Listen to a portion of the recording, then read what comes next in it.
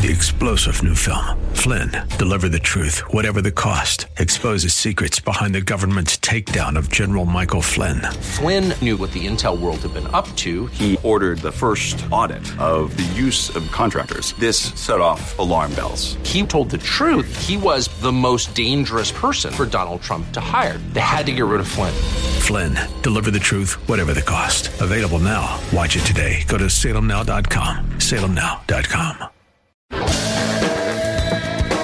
it good to worship and adore a risen Lord? Hear what they might say. You love Jesus anyway. Hear what they might say. You love Jesus anyway. Well, as we begin today's broadcast of Way of Grace, we turn our attention to the book of Acts, chapter 21 and verses 1 through 14. Our message is called In Honor of the Gospel to Jerusalem, in honor of the prophetic word. We're moving forward through the book of Acts currently, and again, as mentioned, we find ourselves in chapter 21 and the first 14 verses.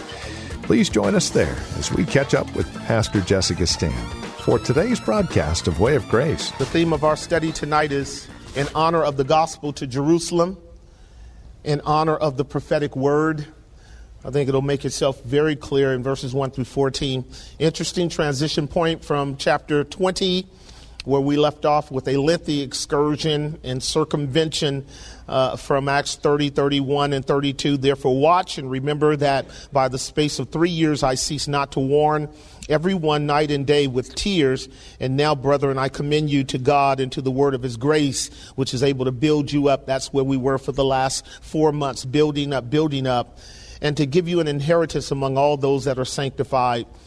And once he laid out his qualifications for having done the job of an apostle honorably, Paul began to move away from Ephesus. So the language that we're about to look at verses 1 through 14 is a transition from the northern parts of Asia Minor to Jerusalem, which is where he is headed.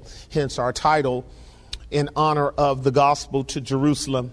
And we will be learning a number of critical lessons about the way in which God works, particularly in that first century context. Verses 1 through 14. And it came to pass that after we were gotten from them being the brothers in Miletus, which is some 20, 30 miles from Ephesus, where he called the elders of Ephesus down to talk about his departure. And it came to pass that after we were gotten from them and had launched, we came with a straight course unto Cus, and the day following unto Rhodes, and from thence unto Patara. That's 3 cities hence. And finding a ship sailing over unto Phoenicia, we went abroad or aboard and set forth. So now from walking or carriage or donkey, they are on a ship because they are descending north to Jerusalem, some 400 miles. And so this is a long journey. Verse 3, now when they had discovered Cyprus, we left it on the left hand and sailed into Syria and landed at Tyre, Syria being the lower regions of Asia Minor in between Ephesus and Israel. For there the ship was to unlade her burdens. And finding disciples, we tarried there 7 days, who said to Paul through the Spirit that he should not go up to Jerusalem. And when we had accomplished those days, we departed and went our way. And they all brought us on our way with wives and children till we were out of the city. And we kneeled down on the shore and prayed. And when we had taken our leave one of another, we took ships and they returned home again.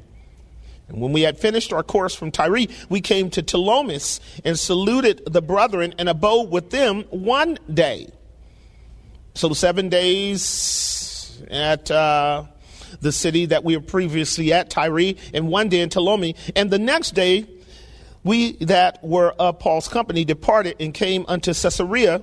And we entered into the house of Philip, the evangelist, which was one of the 7, and abode with him. Now, Caesarea is even closer now to Jerusalem.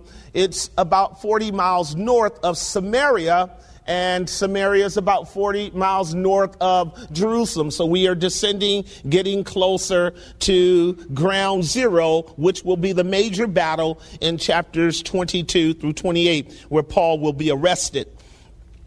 And the same man, verse 8, and the next day we were of Paul's company departed and came to Caesarea, and we entered into the house of Philip the evangelist, which was one of the 7, and abode with him. And the same man had 4 daughters, virgins, which did prophesy. And as we tarried there many days, there came down from Judea a certain prophet named Agabus. And when he was come unto us, he took Paul's girdle and bound his own hands and feet and said, Thus saith the Holy Ghost, so shall the Jews at Jerusalem bind the man that owneth this girdle, and shall deliver him into the hands of the Gentiles. And when we heard these things, both we and they of that place besought him not to go up to Jerusalem. Then Paul answered, What mean ye to weep and to break my heart? For I am ready not to be bound only, but also to die at Jerusalem for the name of the Lord Jesus. And when he would not be persuaded, we ceased, saying, The will of the Lord be done. Thus is the reading of God's word. 15 leads us right into Jerusalem, which becomes a whole nother scenario. By the way, let me just say this now. There will not be a Friday study next week. We will commence the week after. You can come if you want to next week, but most of us won't be here, okay? I certainly won't. So it's just Friday that will be off. Every other event will be taking place next week. Just next Friday, we won't be here. Now, what we have in chapter 21, verses 1 through 14 is an interesting and amazing event that I want to sort of lay a foundation on if you missed it in the narrative. And one of the things about proper biblical interpretation, at the top of the list of sound biblical interpretation, is a rule we call observation. And I'll just state this as you guys are working through the text with me. One of the areas in which you will miss with regards to properly interpreting Scripture is not being careful to read the Scriptures carefully. People ask me all the time, how do you interpret the Bible? How help me understand hermeneutical rules of interpretation? And I tell them that if you're going to be successful at understanding Scripture, you have to first have an honor for the Scriptures. It has to be the first rule of thumb. So I'm going to requisite this way, and then you'll see why God gives you good teachers. And you'll say they're good teachers because if I didn't have them, I wouldn't be able to see the Scriptures the way I do. That's true to a certain extent. But a good teacher will actually help you understand how to understand the Scriptures the way they do if they're good teachers. And you will then be more acutely aware of certain principles by which when you read the Bible will open up. So I will say this. If you and I read the Bible just to get a handle on the Bible, you and I are an adversary of God. If you and I read the Bible with just the idea, I want to get this Bible, I want to understand this Bible, I want to be able to talk about this Bible, I want to tell somebody about the Bible, that's the wrong reason for reading your Bible. So that's not the requisite humility that God calls us to for understanding his word. If we assume that what we're dealing with is the word of God, the first thing you want to do is make sure that you have a heart devoted to the Scriptures as God's word. You and I have to come to God's word not as if it was some other human secular book that we can deconstruct and put back together and then understand because it's God's word. And God's thoughts are not your thoughts and his ways are not your ways. And because of that, if our heart is not right relative to going to God's word, the book is closed.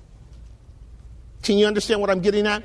So when David said in Psalm 119, verse 11, thy word have I hid in my heart that I might not sin against you, the first thing he's doing is putting a high value on Scripture as the word of God.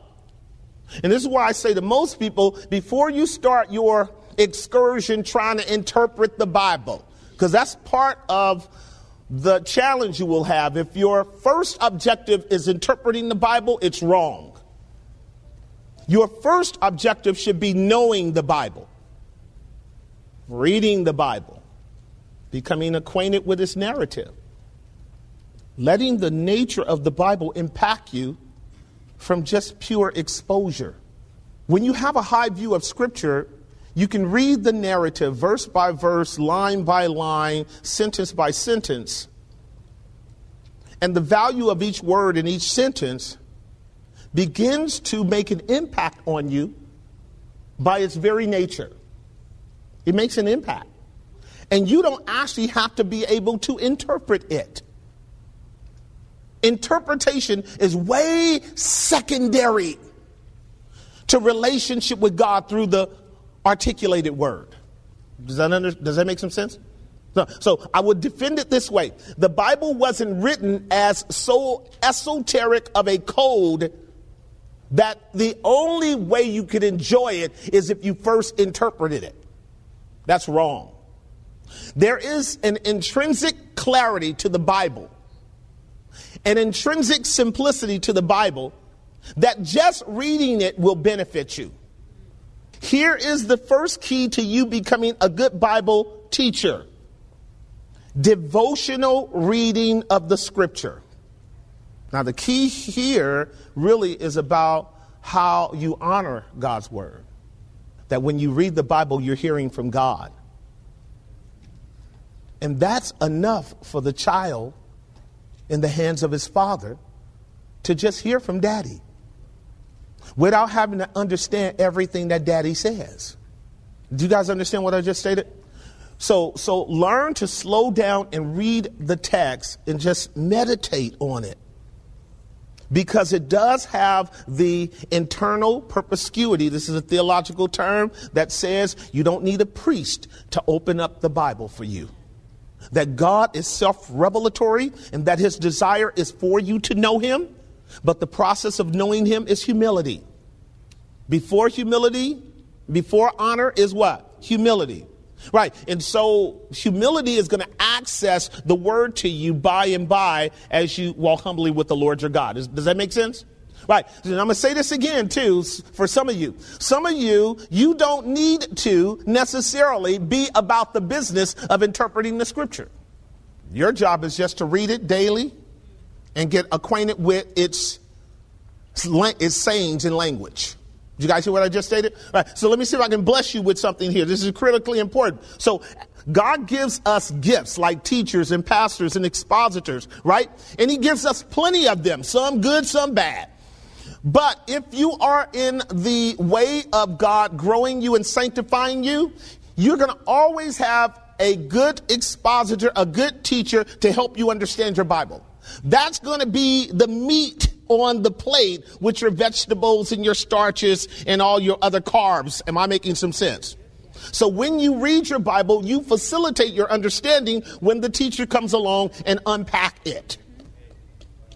Right. So you mix your relationship with God between listening to him prayerfully, listening to him devotionally, and then listening to him in the humility of the Bible being unpacked.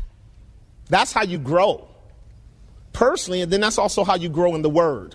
Am I making some sense? In other words, your growth in the word won't be as expeditious if you don't read devotionally, though you come and hear me expound the word. There has to be a collaboration between the two. So if you and I are going to develop that sanctifying category of expression that underscores a no factor against all of the wicked winds that come against us, just say what? No. Blessed is the man that does not walk in the counsel of the ungodly, nor stand in the way of sinners, nor sits in the seat of the scornful. But his delight is in the law of the Lord, and in his law, he doesn't exegete it all day. How many of you are blessed by this opening commentary? Right, because this is where the mess up comes at for a lot of people. A lot of people struggling to try to interpret the Bible instead of humbling themselves under it and enjoying it as God's word, because the Bible says God's word is food, is meat, is drink, it's honey. So the Spirit of God communicates the blessing of Scripture to our soul just by the mere reading of it. You grow significantly in your preparation for exposition by your reading and praying and thanking God that he gives you ears to be able to hear his word and give you a heart to read his word. Because do you understand that reading God's word, with the exception of a demonic agenda for controlling Scripture to dominate and manipulate people, that is a spiritual gift. To hunger for God's word is a gift. That's not natural. The natural mind is enmity against God. The carnal mind sees the word of God as foolishness. But for you and I to have a hunger for God's word, that we move in obedience to the hearing of it, that's God's grace. You know, when he takes you through the ebbs and flows where that hunger is not there, you're scared to death because you feel and think and act like an unsaved person. I only say that to preface what I'm saying. The account that's in front of us, the 14 verses here, are fascinating to me, powerful, fascinating, but they are because they are profoundly relational. They're profoundly relational because what Luke is narrating before us are people who are interested in Paul's well-being. Because the whole group of people, and there are three categories, we're going to deal with them here in a moment, they know where Paul is going. And these are spiritual people who talk to God. They commune in fellowship with God. That means they're in tune with God. And guess what? Everywhere Paul has gone in about 8 cities that we've looked at here, where he stopped and hung out one day and 7 days and another day, the people that were there were in tune with God enough to know that Paul is headed to trouble. And everyone to a T said, Paul, don't go. And the text would clearly, explicitly lay out before us that these people were led by the Spirit. So we're going to work through the perplexity of the wind and the way it blows. Because John chapter 3 verse 8 says, the wind blows hither and yon. You can't tell from whence it goes or whence it comes. It doesn't have the normal pattern of trajectory that you and I would anticipate. 1 minute is blowing north, the next minute is blowing south, the next minute is blowing east and west. And for you and I, it seems chaotic, doesn't it? You know how the wind will go shh, shh, shh, shh. Right? And what is the wind? The wind is always intelligent. It always knows what it's doing. But you and I in our finite mind can never grasp at one time the diversity of the winds and its movement.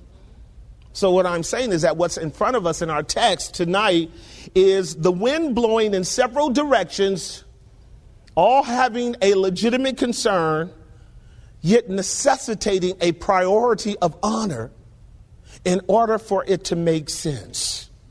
You guys got that? The wind blowing in several directions, all having a legitimate concern, yet necessitating a priority of order in order for the objective to be met. Y'all got that? Right. And this is the community of the faithful. This is the community of blessed believers. This is actually a community of love. They're walking in communion and fellowship. They're mindful of the things of God. They're speaking in the Spirit, and yet the wind is blowing. This is truly a fellowship of honor. And warning, I said this, let me write this down. Don't be comfortable with not hearing from God. Don't be comfortable with not hearing from God. Don't be comfortable with long lapses in your communion with God. Don't get used to only hearing from God on Sunday. Don't be comfortable with not being in the Spirit. Are you guys following me? That's like getting comfortable with not breathing. Like, hold your breath. And after about 30 seconds, tell me, are you comfortable? And so it is with a lot of people. They don't walk in a consistent way with God. And as such, they're comfortable not hearing from God. Now, a collective of those kind of people cannot hallmark our text. Because where we are not frequently hearing from God, we can't know what God's will is, and nor can our character and attitude be shaped in a way of honor so that when we speak in people's lives, we are at least reflecting the character and nature of God. Am I making some sense? But our text does that in honor of the gospel to Jerusalem and in honor of the prophetic word, which for some of you intellectuals is the meatier part that you want to deal with. It's important, but it's all important. And so As we make our way through our text, the first point I want to call your attention to is moving forward in the gospel. We pull up our first point, moving forward in the gospel. 3 sub-points relative to that we want to make sure that we understand. Going to Jerusalem is a spiritual what? Headwind. Going to Jerusalem is a spiritual headwind. In other words, you are facing a wind against you. Going to Jerusalem is a spiritual headwind. The person that's going to Jerusalem is the person that's going to face the fury of the wind blowing south of him against him. That's one wind. And that's just a fundamental theme running through Scripture since the fall of man. It's a fundamental theme running through Scripture, period. Moving forward in the gospel, the Lord Jesus told the disciples, go ye into all the world and preach the gospel, right? Make disciples, baptizing them in the name of the Father, Son, and Holy Ghost. Begin where? At Jerusalem. Then Judea, then Samaria, the uttermost parts of the world. But you guys also know the theme of Jerusalem, right? Jerusalem is where the prophets are killed. Jerusalem is where the king is rejected. Jerusalem is where Christ is crucified. Jerusalem is spiritually Egypt and Sodom, Revelation chapter 11. Jerusalem is the citadel of the seat of Satan relative to the gospel. And yet Paul is headed where? That's what I mean by a spiritual headwind. So what happens often in the Bible, you'll have these narratives of ships crossing the sea, both in the Old Testament and the New, and the wind blowing against them, right? And the Bible depicts the wind as either representing the Spirit of God or representing Satan and his opposition to the will of God. Is that true? All right. And so the wind blowing against Paul is the idea that someone or something is seeking to impede him from getting to Jerusalem. You guys got that? Right. That's a spiritual headwind here. This will pick up even more fiercely when he's headed to Rome in chapter 27, when he meets a storm called Euroclydon. And the whole ship is destroyed, and yet the souls are barely saved when they make it on to the island. It will demonstrate how the enemy does not want the gospel to make an impact in Jerusalem. So 3 subpoints under this condition. It's a 400-mile journey, very circuitous route that we saw in verses 1 through 8 with about 8 to 10 cities that Paul stopped at. Subpoint A, going to Jerusalem is a spiritual headwind. That's Luke 13, 33 and 34. Pull up Luke 13, 33 and 34 just for those who may not have a Bible. This is the fundamental principle by which we are deriving. Nevertheless, I must walk today and tomorrow and the day following, for it cannot be that a prophet perish where? Out of Jerusalem. So did Jesus know this spiritual headwind? Did he know this headwind? He knew what was happening. Subpoint B, the dilemma of what? In your outline, the dilemma of what? All right, so I'm building the case under the first proposition. So hold your outline out, hold your Bible out. So we are headed into a headwind, and anyone that is concerned about their well-being may not continue in that headwind. But the dilemma that Paul has is that he loves the people that he's going to. Now, when you love somebody, you will face a headwind. When you love somebody, you will hazard your life to break through those natural barriers of resistance because you perceive that what you want for them is greater than what those natural forces don't want from you. Well, time permits us to go no further. You have been listening to Way of Grace, the daily radio ministry of Grace Bible Church in Hayward, featuring our teacher and pastor, Pastor Jessica Stand. It is our prayer as we come to you daily on this broadcast that you're growing in grace, that you're growing in your love and adoration of Jesus Christ. That's the goal and the intent here at Way of Grace, that we might understand the amazing love of God in Christ.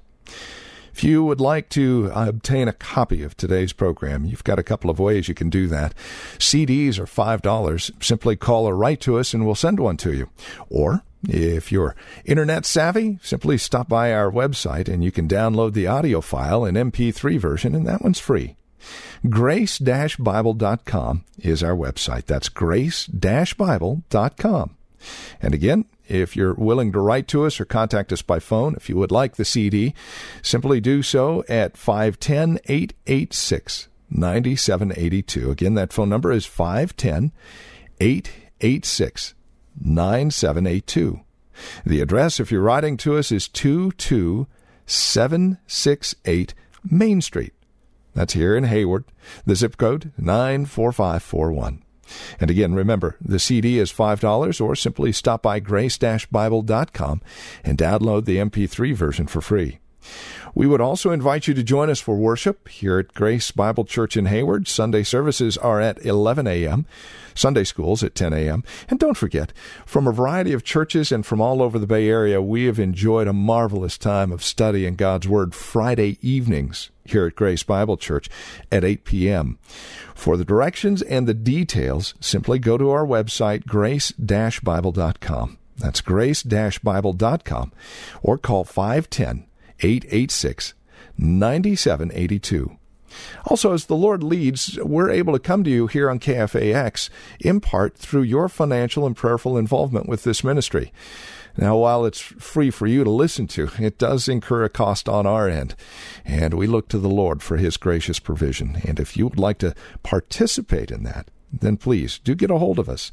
Any donation, no matter how big or small, is greatly appreciated here at Way of Grace. 510-886-9782 is our phone number. Thank you for spending time with us today. Until next time, God bless. I don't care what they might say. We love Jesus anyway. I don't care what they might say. We love Jesus anyway. 3-star General Michael J. Flynn, head of the Pentagon Intelligence Agency, knew all the government's dirty secrets. He was one of the most respected generals in the military. Flynn knew what the intel world had been up to. He understood its funding. He ordered the first audit of the use of contractors. This set off alarm bells. The explosive new documentary, Flynn, Deliver the Truth, Whatever the Cost, uncovers the facts behind this scandal. Flynn told the truth. He was the most dangerous person for Donald Trump to hire. I find out the worst enemy that I'm going to face in my life is right here in America. They took my assessment and they wanted me to change it. And I was like, I'm not changing it. They had to get rid of Flynn. With in-depth interviews, archival footage, and never-before-seen personal records of the man behind the headlines. I just felt like I was drowning. Flynn, Deliver the Truth, Whatever the Cost. Available now. Watch it today. Go to salemnow.com. salemnow.com.